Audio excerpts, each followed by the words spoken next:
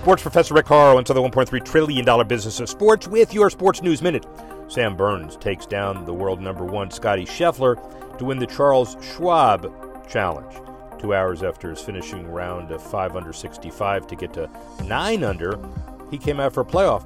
He made a 38-foot birdie putt on the first extra hole to beat Scottie Scheffler, his best friend, number one player in the world.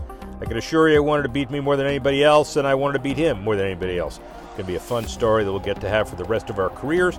Fortunately, I got the better end of it at this time, after Burns had a birdie chance stop just inches short at 18 to finish his round.